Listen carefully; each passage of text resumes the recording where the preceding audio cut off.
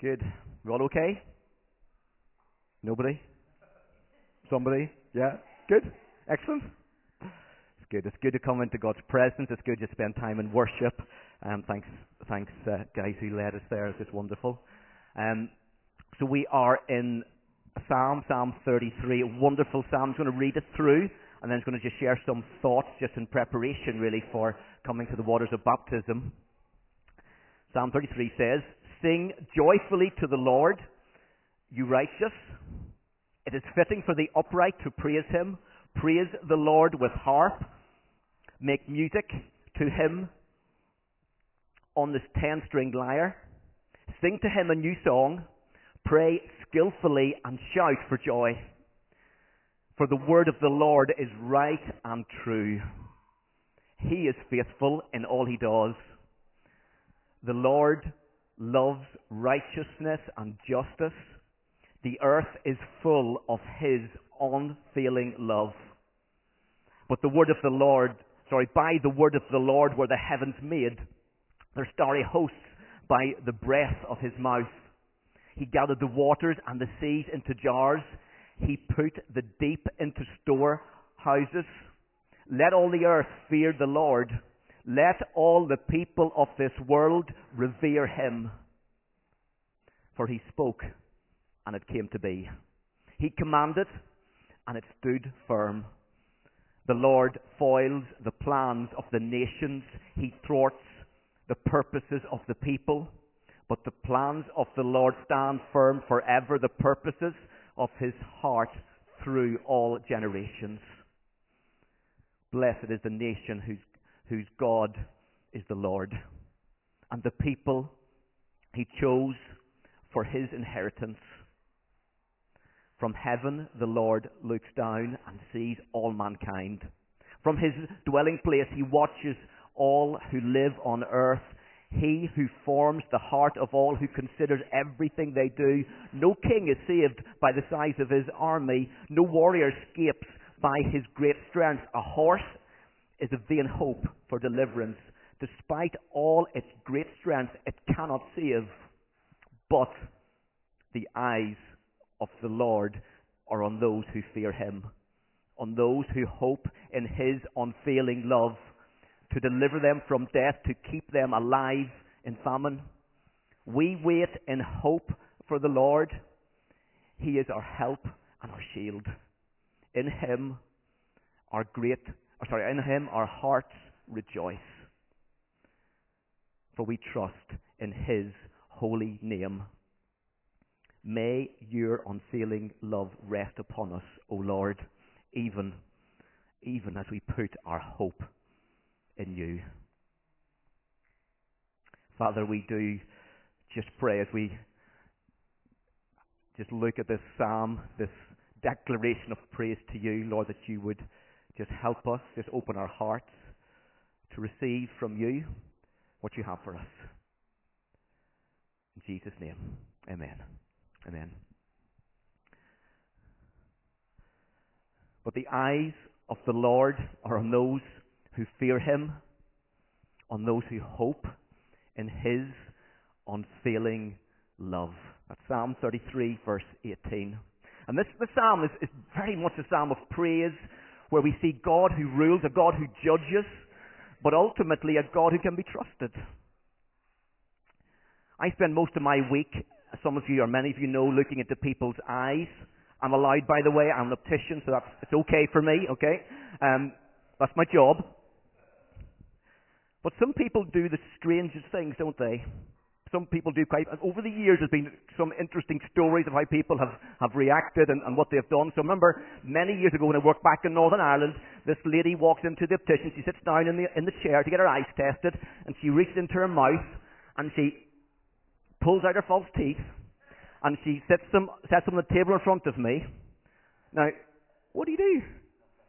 So I look at the teeth, I look at her, I just ignore the situation completely, carry on, do the eye test as normal, and then she says to me, "Is it okay if I put them back in again?" I says, "Yes, please do." She reaches down, she grabs her teeth, back into her mouth, and off she goes. To this day, I have got no idea No idea whatsoever why on earth she wanted to take her teeth out to get her eyes tested. I sort of wish I asked her now, but I didn't at the time. Few years later, go into the testing room, get this lady, again, another Ellie comes into the testing room. She sits down, she's just about to sit down in the chair, and she pulls her skirt up, and she takes her tights off. Now, at this moment, I quickly add, I just disappear from the room. I run out to the receptionist, and I says, there's a lady in there, she's getting undressed, I don't know what to do. So all I could, so she walks back in, and the receptionist goes in and says, what do you do? I says, I thought I'd get my feet done today. I says, no, it's your eyes, dear, it's your eyes. A colleague of mine tells the story of what happened to him during his pre-regis. This was many years ago, again as well, and he was.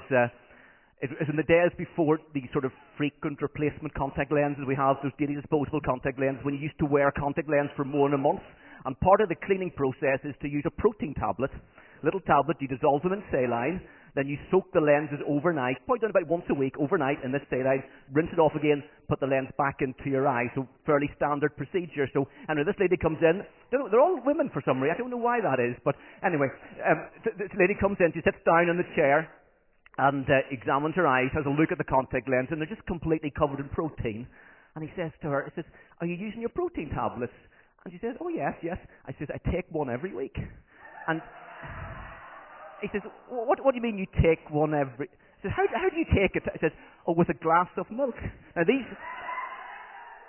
little tablets are for external use only. Now to be fair, it hadn't done her any harm, but it just wasn't working for her contact lenses, unfortunately, either, so, eyes are strange things, people are strange things, but actually, there's so much in a look. What does God see when He looks at you? What does He see? In one sense, God is watching all of us all the time. In verse 13 we read that God looks down from heaven on every man, on every woman, on every child. In fact, when we read verses like Psalm 139 verse 7, which we had read already for us, it says, where shall I go from your spirit? Where shall I go from your presence? The answer? Nowhere. You go to the depths of the ocean, God's there. You go to the heights of the heavens, God is there. And God knows all about us. He knows what we do. He knows what we say. He knows our innermost thoughts. But what this writer is saying is something more here. Because this is a different look. This is a constant look. It is a watchful look. It is a caring look. A look of delight. As Cal and they come to the waters of baptism, I believe God looks on you with delight.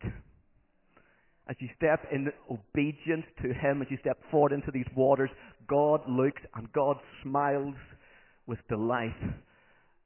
Your Heavenly Father delights in what you're doing in coming forward here this morning. My daughter, Rosie, was a lot younger. We used to go to the park a lot, to the swings and the slides. I'm sure anybody with young kids know that little experience. And sometimes I would sit on the park bench and I would just watch her. Just watch her running around, just jumping from one thing to the other. I would never take my eyes off her, just making sure that she was okay. Ready to jump up in a moment if she happened to maybe trip or fall, to give her a hug, to comfort her. But always watching, always looking out. And I looked because I loved, because I care. I just enjoyed watching her having fun. But should another man be watching my daughter in that way? That's scary. In the eyes of a loving father on a child is a very different look. A look that is motivated by love. And there are two characteristics mentioned within this particular psalm about a child of God. Two things it says that God delights in. And at first read of these things, they almost seem to be complete contradictions of one to another. Fear and hope. But the central meaning of this verse is all motivated by love. A love that actually originates in God. So my fear of God is shaped by an unfailing love. In fact, my hope by a steadfast, unchanging love of my Heavenly Father. A love that is not dependent on anything that I do. In fact, it's not even dependent on my response to God at all. It actually makes no difference to God whether I put my hope in Him or whether I fear Him or not. It doesn't change God's love for me. His love is unconditional. But it changes me. And it changes you. And it benefits you. And it's so important that we understand what it means to hope and to fear God. Now, the word fear is a particularly difficult one to understand because in many ways the Bible talks about different types of fears. So different verses in the Bible will tell us that we should not be afraid. The Gospel records over and over again the words of Jesus. He says, do not be afraid. So the only conclusion that I can come to that there is a fear that sometimes benefits us, but also there's a fear that can destroy us. When we were growing up, we lived in a farmhouse, this large Victorian house, very high ceilings, very, very high roofs, probably similar height to something like this building here. And we were getting the roof fixed one particular summer, and so the roofers are up there, the scaffolding up the side of the roof with a ladder running up to it. And the guy who worked for my dad called Raymond, and Raymond decided this day to go and give the roofers a bit of a hand. So he climbed up this ladder, just about to step onto the scaffolding when he looked down. Bad mistake. He froze. He literally, and he clings there for dear life. We cannot get him up. We cannot get him down. Discover afterwards, of course, he's scared of heights. Worth mentioning, perhaps before he climbed the ladder. Hey? But anyway, so for over an hour, seriously, for over an hour, he clung there and he would not move. Eventually, Dad managed to try to tie a rope around his waist and actually mainly pulled, half coaxed him in through one of the upstairs bedroom windows and into safety. But fear can be a funny thing, can't it? Because on the other hand, if we stand looking down over the edge of a cliff and don't feel some level of fear, we've either got a death wish or we're just fools. And fear can both be a positive, but also it can be a huge negative for us as well. See, if you get up every morning and have already got a list in your mind of all the things that are possibly going to go wrong in the next 24 hours, you've got a problem with fear. And so many people live their lives completely paralyzed by fear. One research paper lists the top fears: change, financial chaos, spiders. No, I don't know why spiders number 3, considering what's coming next. Death, terrorist attack, unemployment, being a failure, being alone, the future. And actually, some of us can identify with some of those things, but actually fear can strangle our faith. It can make us ineffective for Jesus. But there's a better way. There's another way. See, in contrast to living in fear, Jesus tells us that we need to be filled with His Spirit. Listen to the words of Jesus. Jesus says, don't be afraid. John 14, verse 27. Peace I leave with you. My peace I give to you. Not as the world gives, do I give to you. Let not your hearts be troubled. Don't let them be afraid. And the Spirit of God can come and bring peace to troubled hearts and to troubled minds. But we get it mixed up, don't we? We spend too long fearing the things of this world, change and circumstances and situations, and they're difficult sometimes, but we don't truly fear God, the one who is worthy of fear. And true fear of God comes from knowing Him. In one sense, making sure that God is first place in our life is partly what it means to fear God, but there's something more to this. So I want you to come with me just for a moment to a scene that unfolds, a scene in the Old Testament in Mount Sinai, where this incredible thing unfolds, recorded first in Exodus chapter 19. And Moses, in obedience to God, comes to Mount Sinai, and as he receives the 10 Commandments, but the impact of that scene is so awesome and actually so terrifying. So listen to how the writer in the Hebrews describes that scene in Hebrews chapter 12. Verse 18, it says, "For you have not come to what may be touched, a blazing fire, and darkness, and gloom, and a tempest, and to the sound of a trumpet, and to the voice whose words made the hearers beg that no further message could be spoken to them, for they could not endure the order that was given. If even a beast touched the mountain, it would be stoned. Indeed, so terrifying was the sight that Moses said, I tremble with fear.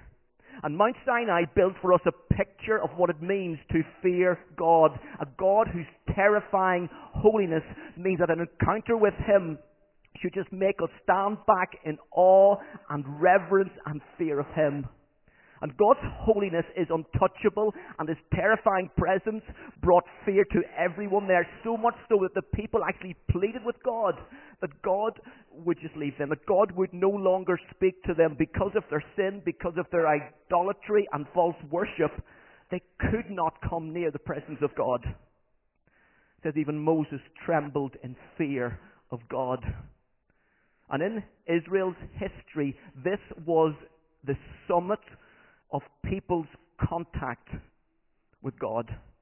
After this particular point, God could actually only be approached through blood sacrifices by a high priest given in the most holy place of the tabernacle. Yet God, in His mercy, He mercifully gives us this picture of what it means to know Him.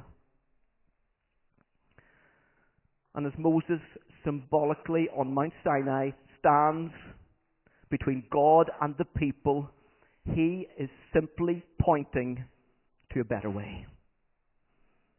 He's pointing to the real solution. He is pointing to the perfect mediator. That's why Hebrews carries on in verse 22, and it says, But you have come to Mount Zion, to the city of the living God, to a heavenly Jerusalem, to innumerable angels in festive gathering, and to the assembly of the firstborn who are enthroned in heaven, and to God, the judge of all, and to the Spirit of the righteous made perfect, and to Jesus, the mediator of a new covenant, and to the sprinkled blood that speaks of a better word than the blood of Abel. See, there's another mountain. And if Mount Sinai is a mountain of terrifying holiness, then this mountain is a mountain of healing holiness. And these verses, however, do not contradict one another. This is still a picture of a God who is God of awesome holiness. A God who has not changed. He is still the living God, verse 22. He's still the judge of all men, verse 23, who can only be approached through blood, verse 24. This godly fear, which Jerry Bridges describes as reverential awe, should drive us to our knees as the Holy Spirit opens our eyes to reveal the devastating effect of sin. But fear alone can never bring healing. That's why this psalm, in Psalm 33, verse 18, why fear is linked to hope. Because fear without hope will lead us to the terror of Mount Sinai, which of course is a valid reaction, a valid response to a holy God. Because if we stand before God in our own and by our own strength, we are confronted with actually a terrible reality. That it's impossible for us to make up for past failures. It's impossible for us to make up for the sins of the past. It's impossible for us to be forgiven in our own strength. We can never do enough to make ourselves acceptable to God. And terror is an understandable response. But it's not the best response. And what we discover, something amazing, something even thrilling. Moses prophetically spoke about it and pointed towards it. The psalm writer has a limited understanding of it. In Hebrews chapter 12, verse 24, it spells it out for us. And I want you to understand this, particularly as we look at the baptism in a few moments, because the baptism just paints this beautiful picture of all that Jesus Christ has done for us in an amazing way.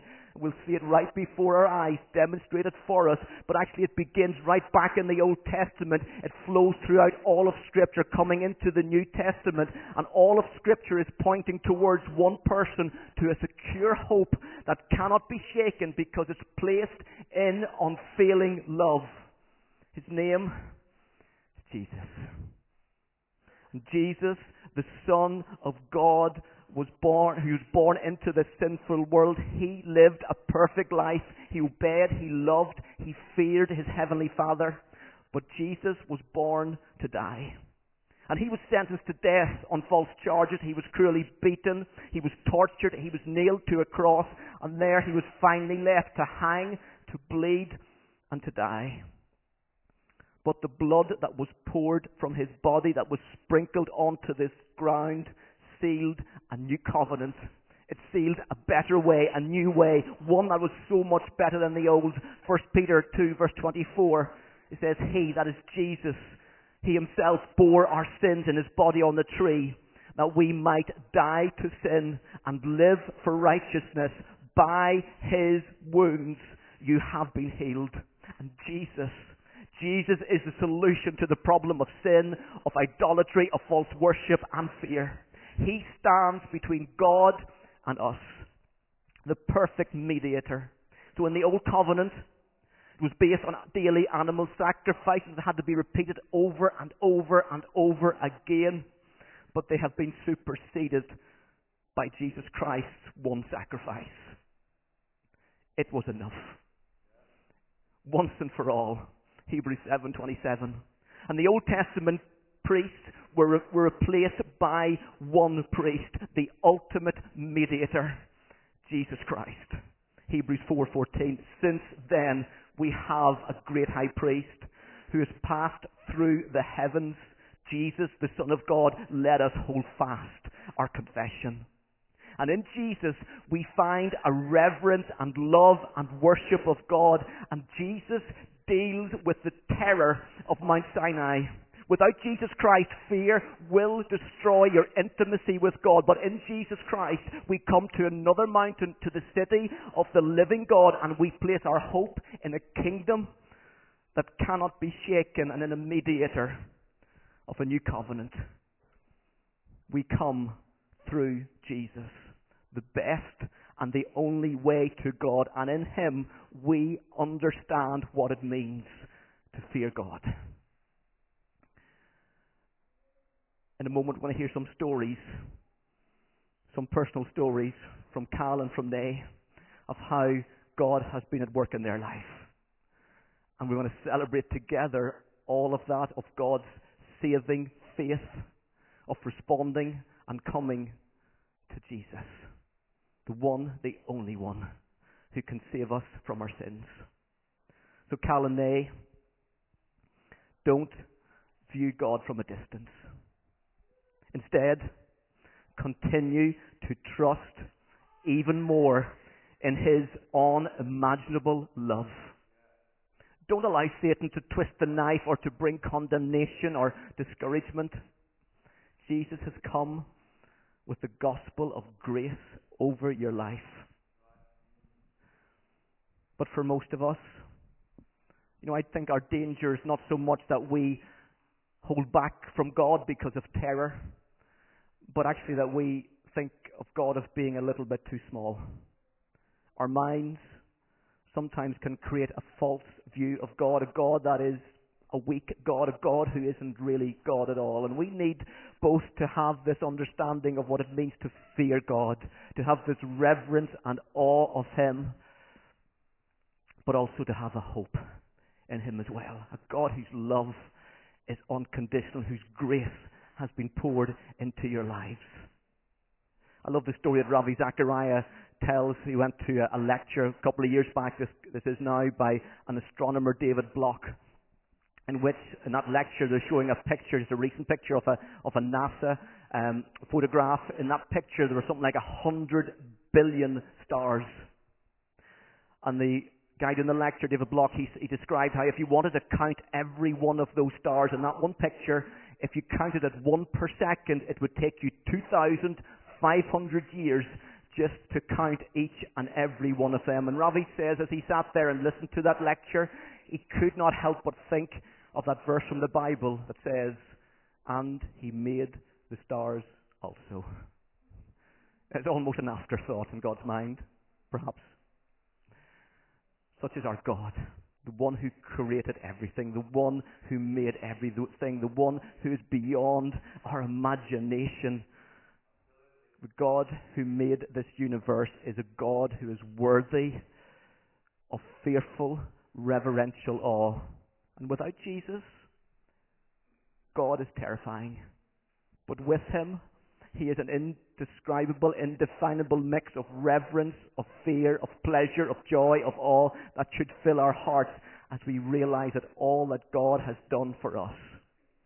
And today, we're here to celebrate that through baptism, through the lives and through the stories of Nay and Cal. Now, baptism is seen in many different types of churches, whether Orthodox, Roman Catholic, or Protestant. But there are actually significant differences in which different people baptize and different people are baptized. So most of you will have been to something like a christening or an infant baptism. We don't do that here. However, by contrast, we believe that the Bible teaches that baptism is only for those who have already responded in faith to Jesus. See, baptism in itself is not going to save anybody. Only Jesus can do that. But it is a sign. It's a declaration of saving faith.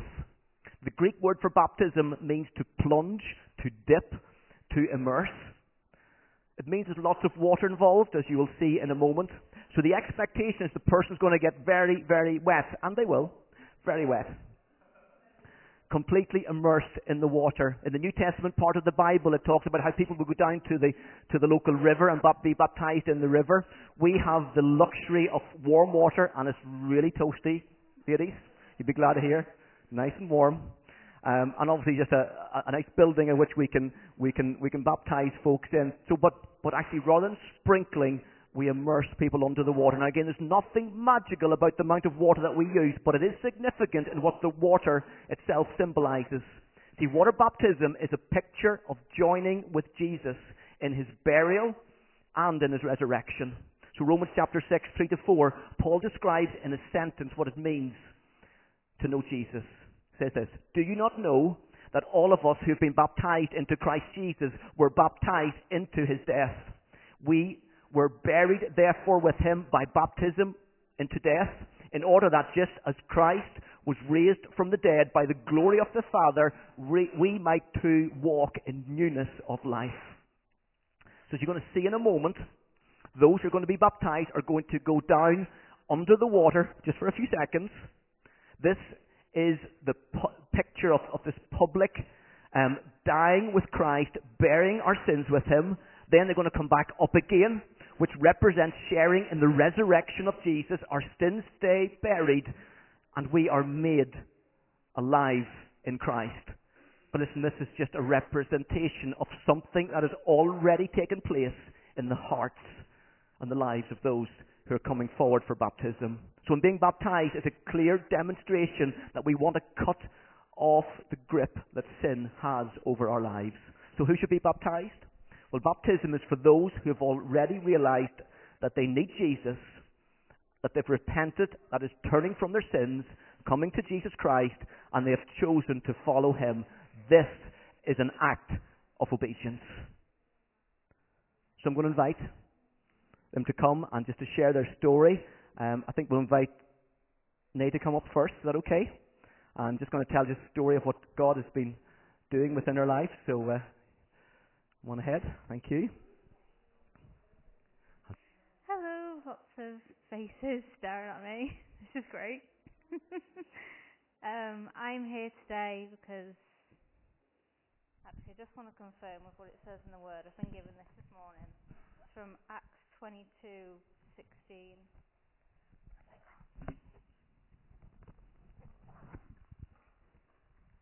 Oh, I just marked it.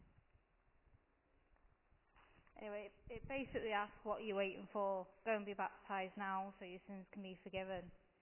And that's just confirmed today why I'm here. I'm here to join with God and have my sins forgiven. Those that have been, those that are going to happen, all of it.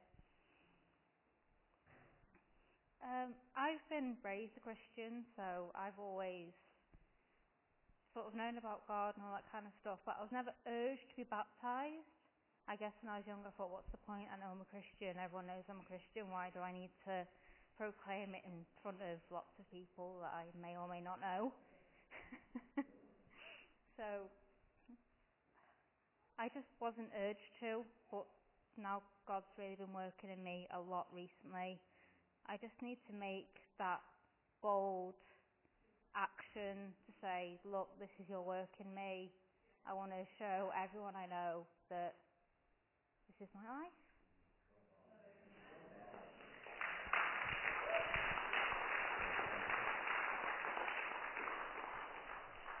You okay, Carol?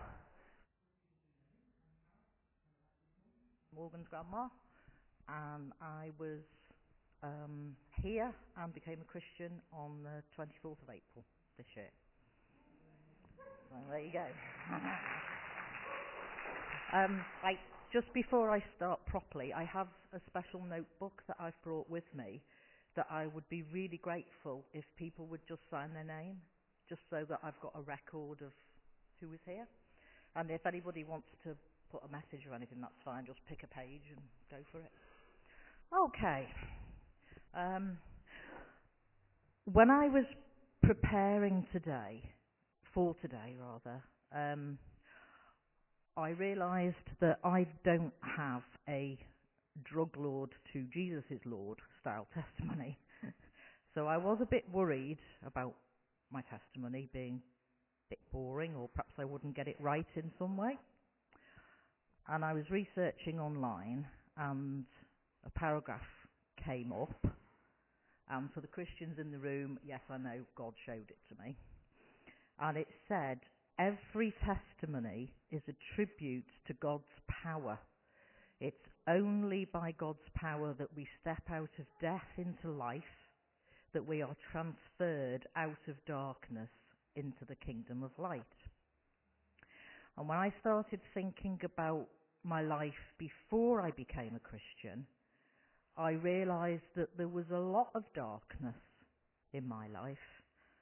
I was burdened with guilt for past actions and choices and decisions, words said or unsaid, even things that I couldn't remember doing when I was in a manic phase of my bipolar disorder. I was weighed down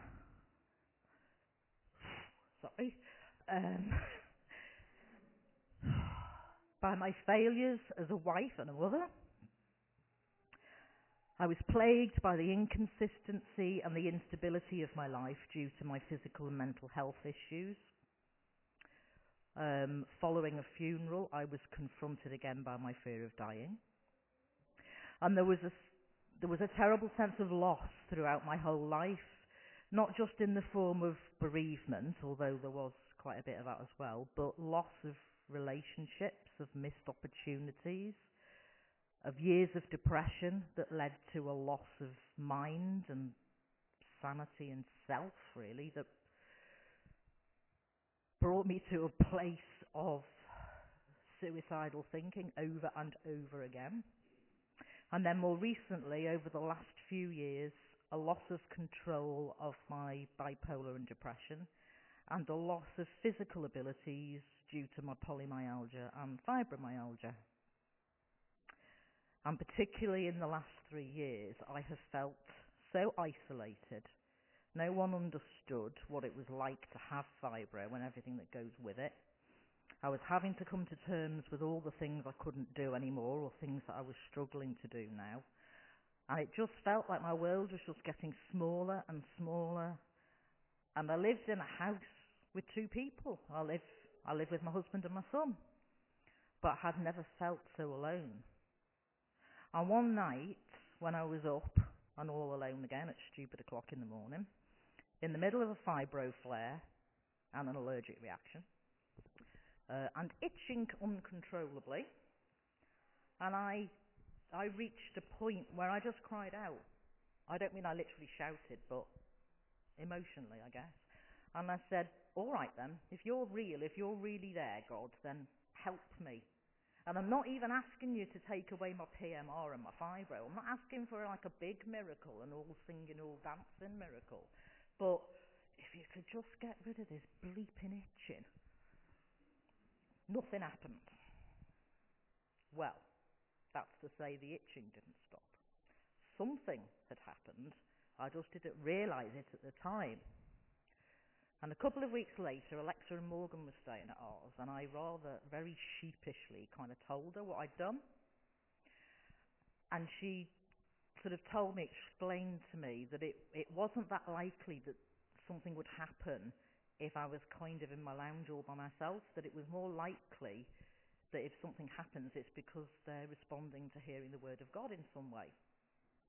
So she quietly suggested that I read the Bible, and then she probably took 3 steps back in anticipation of me telling her to get stretched. So, yeah, thank you. So I started reading the Bible. And then, never mind reading it, I found myself buying one for myself on Amazon. And I was doing a lot of research online, and I was listening to worship songs too. And then I found myself buying The Passion of the Christ. Yeah, well, let's just say it had a profound impact on me. I was left with a lasting image of Jesus on the cross. And I couldn't quite kind of go there because I couldn't bear the thought that he had suffered like that, like for me. So I was very confused. I felt a bit like I was in a giant snow globe, except that the flakes were black, and it was like they were all my thoughts and questions, and they were all like swirling around me. And I kind of went on like that for a couple of weeks, during which time the same piece of scripture kept coming up, and it came up about 15 times in 2 weeks. And for all the Christians in the room, yes, I know now. And the scripture that came up was Romans chapter 10, verse 9. If you confess with your mouth that Jesus is Lord and believe in your heart that God raised him from the dead, you will be saved. And it was like, right, okay, that's really simplified things now. I haven't got to worry about the snow globe. I just got to concentrate on this. But I knew that I couldn't say the words if I didn't genuinely believe them in my heart, so I was a bit stuck. And then another little bit came up, which is Mark, I think it's chapter 8, 29. And it was where Jesus is asking his disciples who the people are saying I am. And then he asks them, who do you say I am? And they say the Messiah. And then I realised that you could ask however many people, 50 different people, and you could get 50 different answers. And that I had to answer that question, who do you say I am, for myself? So that's where I was when I came up here for the weekend with Alexa and Morgan. And I talked a little bit about where I was up to with Bex and Alexa. And I had a long talk with Mark. Mark Cuthbert, where's he gone? Oh, there you are. And that was so helpful. And at one point in that conversation, I said something along the lines of, oh, well, you know, you kind of come to a crossroads in your life. And Mark said, well, you come to the cross. Mark was a bit like, oh, okay. And that really resonated with me. And then a few minutes later, the lovely Sue, there she is, did a prophetic drawing, which was a cross. The next day, we bumped into somebody that Alexa knows called Marguerite, who showed us a smaller image of a piece of artwork that was being displayed in Chester, which was the cross. And then we went to third space, and Alexa told me that the name of the church we were in was St. Peter at the Cross. So it couldn't really get any clearer, could it? Anyway, that afternoon, I had a talk with Val, and she prayed with me, and she felt something, but I didn't. But she definitely did. She's around. There you are. So I'm nearly finished, don't worry. So on the Sunday morning, we came here to church, and you'll have to forgive me, Keith, because I can't remember what you preached, but whatever it was,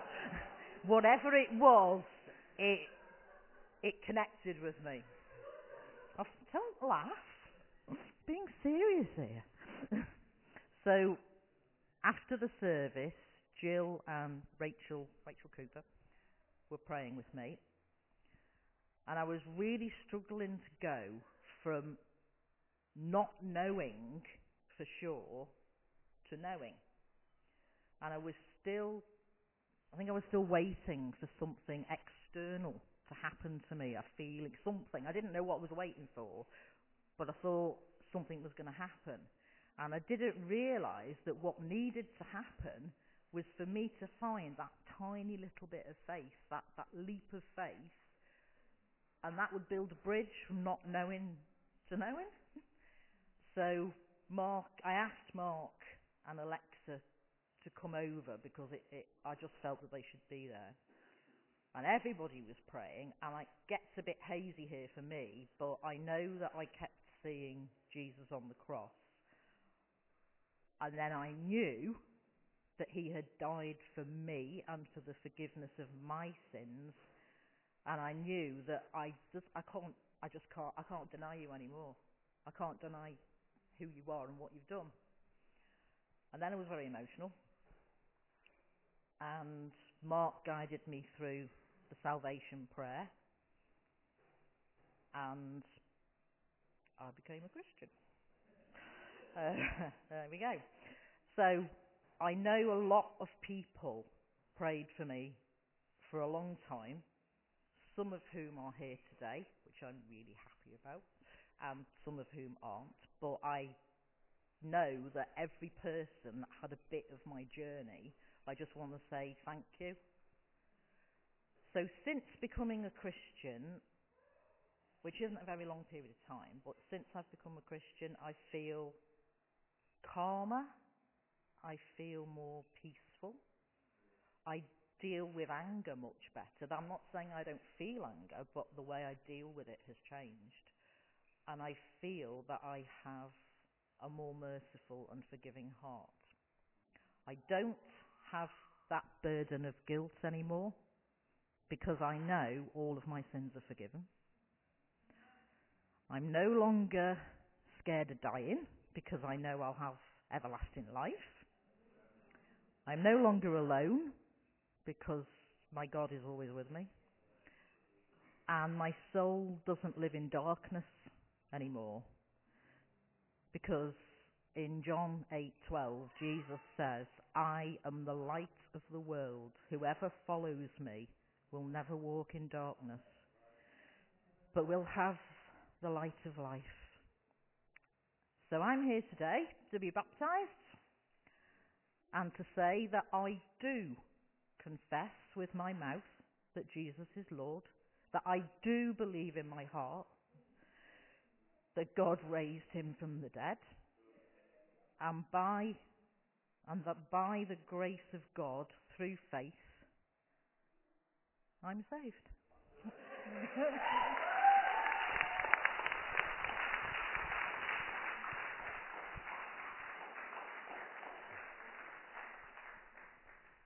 Every so often, somebody in work asks me, Keith, why on earth do you throw yourself into this church stuff?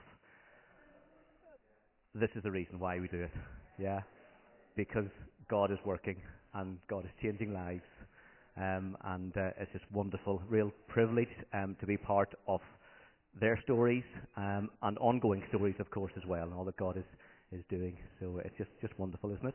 Really wonderful. So we're just going to we'll just pray for a moment, and maybe just anything we want to share before we go. But I just want to pray now. I want to just pray for God's blessing over you. As we stand in the water, just pray that you just know just the love and just the warmth of God upon you, just resting upon you, that He's your strength, He's your hope, and your peace this time. In Jesus' name, amen.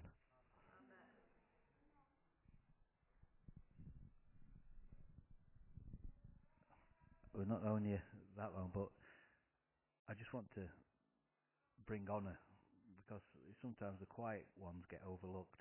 But this is what God says about the quiet ones. It says that instead it should be that your inner self, the unfading beauty of a gentle and a quiet spirit, which is of great worth in God's sight. In another translation, is very precious to Him. Your gentle and your quiet spirit is very precious to Him. And I just want to encourage you in that. Okay.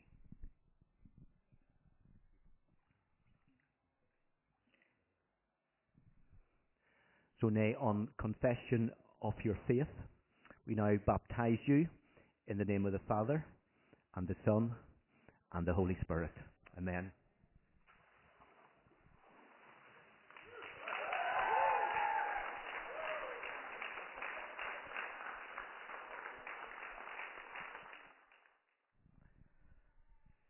Carl, I just really felt just the psalm I spoke about, particularly at the end, just little bit here, just Psalm 33, and it says, just to encourage you, you wait in hope for the Lord.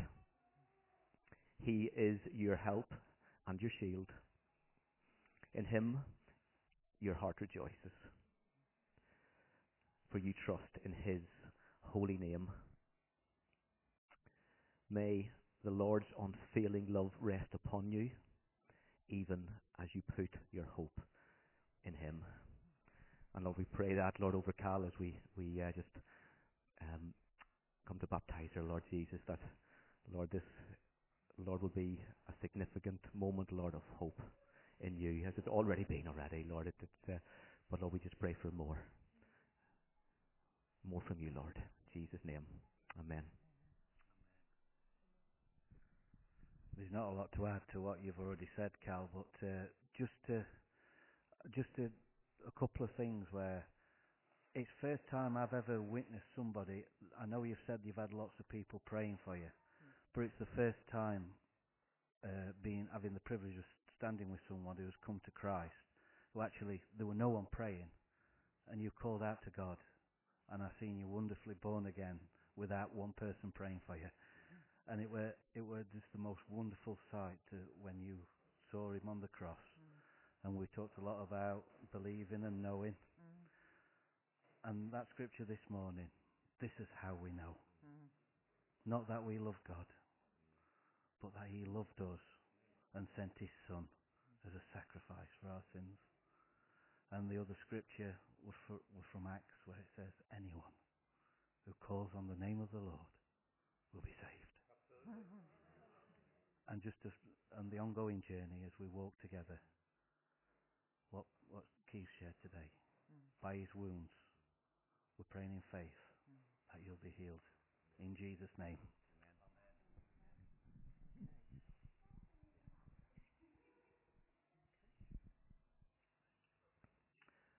So, Cal, on confession of your faith, we now baptize you in the name of the Father, and the Son, and the Holy Spirit. Amen. Amen.